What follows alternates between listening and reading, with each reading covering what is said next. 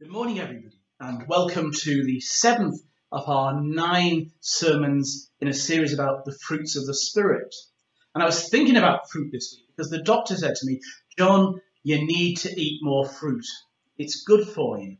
So I'm in the fruit aisle at Morrison's and thinking, what fruit shall I buy? What's the best fruit?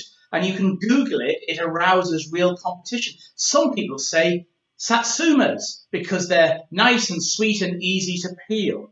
But you know what? A lot more people say strawberries. Strawberries have a lot of fans and they are many people's favourite. But my favourite is this, bananas.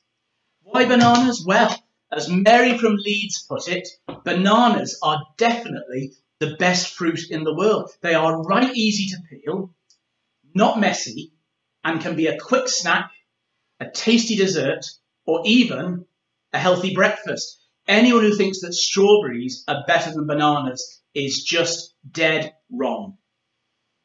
I don't know what you think about that, but here's something about fruit. It's the natural product of a fruit tree. A fig tree should bear fruit, Jesus said. Otherwise, it's a waste of time as a fig tree. And that fruit will be expected to be figs, not bananas or satsumas or strawberries. If he'd lived in Britain, he would have said, you know what, an apple tree is expected to bear fruit unless it's a useless apple tree, and that fruit will always be apples. So in the same way, Paul, in the series we've been working through, says that Christians, those who live by the Spirit, will bear fruit. What fruit? Well, he lists 9 fruits that you would expect to see. Or as Steve put it in his first sermon, it's possible, since there was no punctuation, love is the first, and then 8 ways in which love is expressed with a colon there. So Paul expects our Christian tree to bear fruit of love, of joy, of peace, of patience, of kindness and goodness, and 3 others we've not reached yet. Like any fruit, the fruits of walking by God's Spirit are things that should naturally flow from that walk. They come from our relationship with God and His Spirit at work in us every day. But every speaker has also stressed that we also choose or not let that fruit grow. We can nurture it, we can encourage it, we can practice it even when it takes effort to do that, or we can stifle it and allow other things and other choices to take over. Growing that fruit is as much about our choices as is about God working in us.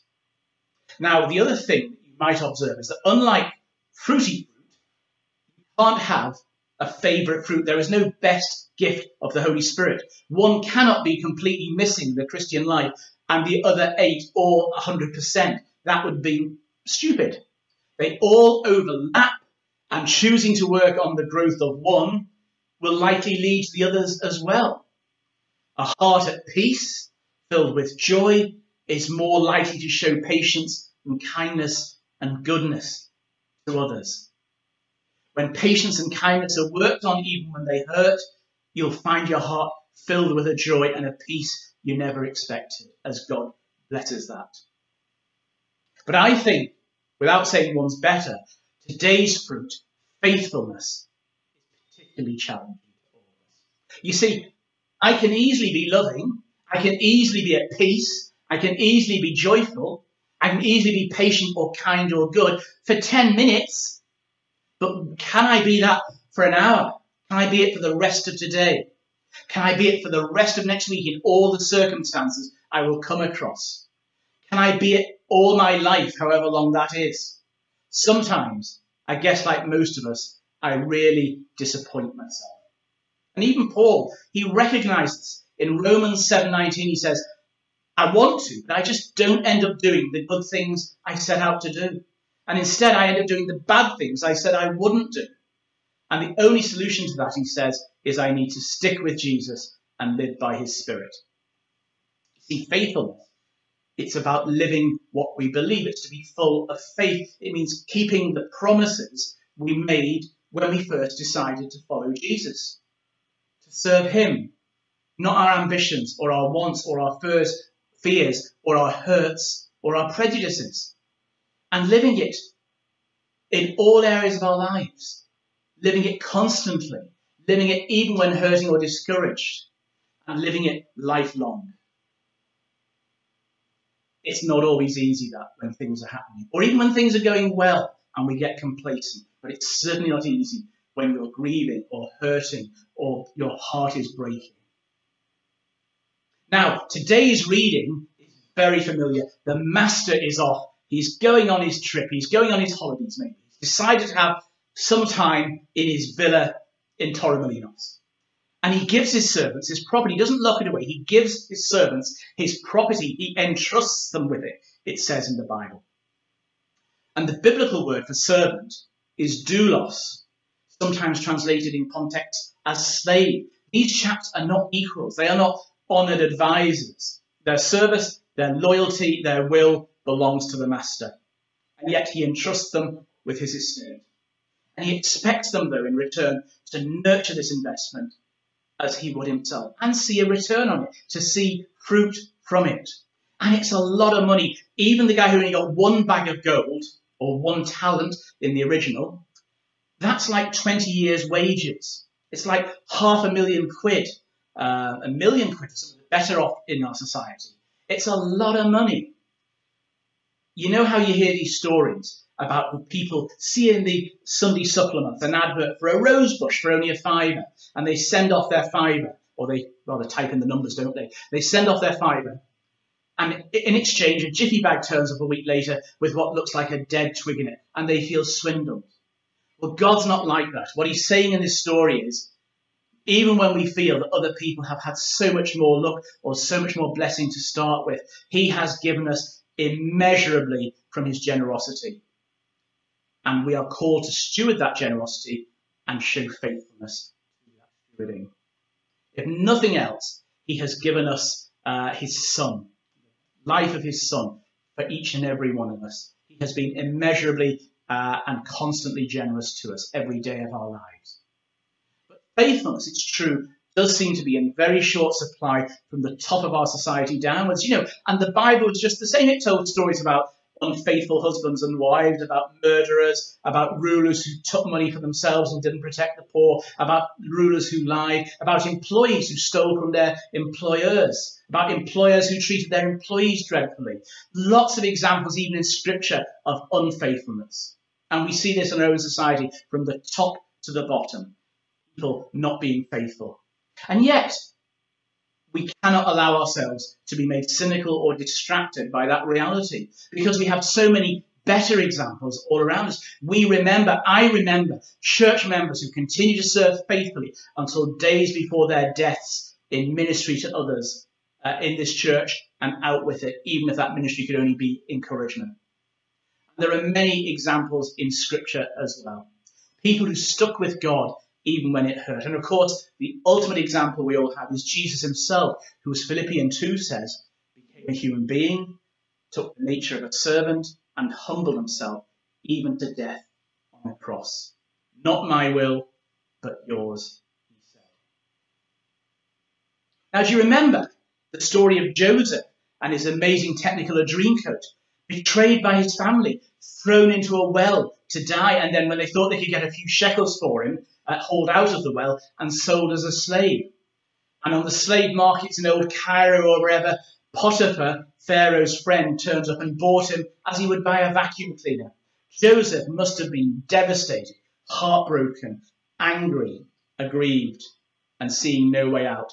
And yet he determined to be faithful. And Potiphar, it says in Genesis 39, saw that God was with him. And he put him in charge of everything he owned. And it probably started with just responsibility for trimming the hedges or cleaning one of the rooms. And before you know it, he's running the whole estate.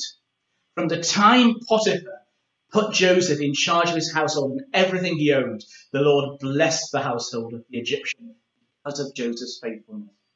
And so Potiphar left everything he had in Joseph's hands. With Joseph in charge, he did not concern himself with anything except the food he ate. And you can imagine him going out in the morning saying to Joseph, shepherd's pie tonight, maybe, Joseph?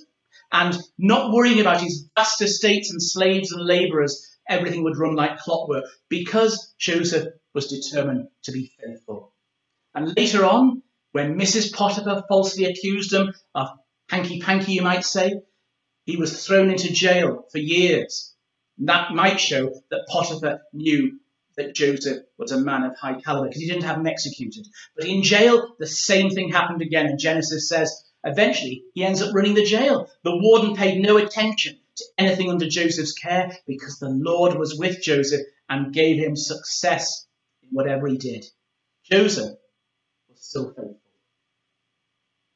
And you know what? That humility he was developing, that faithfulness, was of immense use to him later on when those skills of administration he used to save all of Egypt and his own family from the 7-year famine.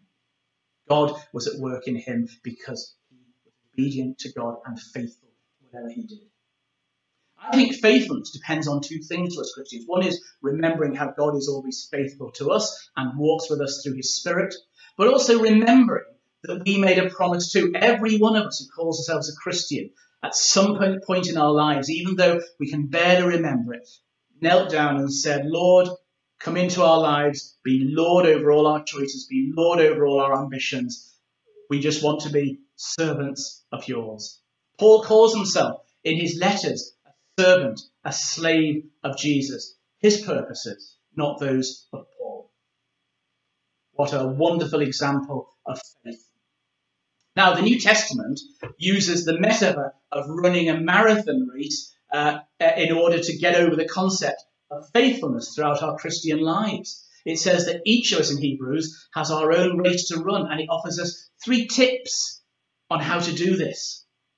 The first is that we need to keep our eyes on the finishing line. Paul says in Philippians 3, I forget what's behind me. It's not relevant. I don't look to the sides. I keep my eyes on the goal. Like a real Olympian, the only thing they're thinking about is that finishing line and getting to it. We shouldn't let anything that's happened to us in our past or anything we've done and feel terrible about or anything we've been look back on and think, how could I have done that? How could I have been so stupid?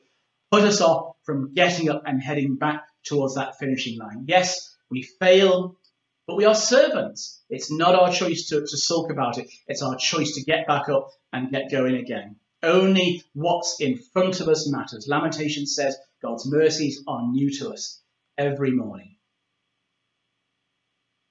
Secondly, we have to accept help where needed. Hebrews talks about a vast crowd rooting for us. You know, when you're coming up to that finishing line in the marathon at the Olympics, I can't say I was there personally, but I can put myself in the position. The crowd are roaring. They're encouraging you. Take that encouragement. And I'm so blessed by Christian friends who will challenge me and correct me and encourage me to look up and forward and not inwards. We need to find friends like that. We need to find groups in ourselves who can encourage us like that. And if we want to be people who grow with one another, who build community, as our vision says, we need to find ways in which we can do that for other people. There's an awful lot of people struggling in loneliness and just wanting a little word of encouragement to get back on that racetrack again. And thirdly, Hebrews says we have to throw off everything that holds us back and fix our eyes on Jesus, the author and perfecter of our faith. You know, I remember years ago when somebody put on a breeze block filled rucksack and all their heavy clothes and had to run round and round and round the church while somebody else put on running kit and trainers and ran round at the same time. And even though they were older and heavier, they finished in half the time. Throw off everything that holds us back and the sin that entangles us. Try and pray your way through those things that have hurt us, that weigh us down with guilt, that distract us, the unhealthy lifestyle choices, and come back to Jesus, the author and perfecter of our faith. Jesus says in John, without me, you'll achieve nothing. But if you remain with me, you will bear much fruit.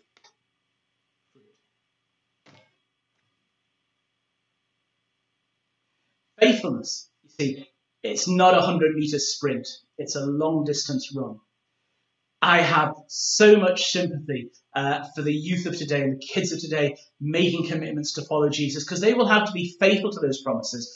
for 60 years or more in a society that is not always faithful, that will hurt them and will mock the choices they made. And those choices will be difficult for them at times. But in fact, none of us knows how much of our race remains, the race that was marked out for us. But we can work on today and this week and every day, getting closer to Jesus, putting aside those things that are unhelpful to us and asking how we can walk with him and live by the Spirit. See, like the servants in the passage, I don't know how long I've got. We don't know the time when the Master will return, and we will be called to give an account of our stewardship, of our faithfulness. But when that day comes, don't we all want to be able to say, like Paul as he awaited execution, you know what? I fought a good fight. I have finished the race. I have kept the faith. I have been faithful. And Jesus, in the parable today, promises he will say, well done. Don't we all want to hear that? Well done, good and faithful servant. You have been faithful with a few things. I will put you in charge of many. Come and share in your master's joy. Let's pray. Father God, we thank you for your constant faithfulness towards us, your constant forgiveness of us when we allow ourselves to get distracted or allow things to push us off course.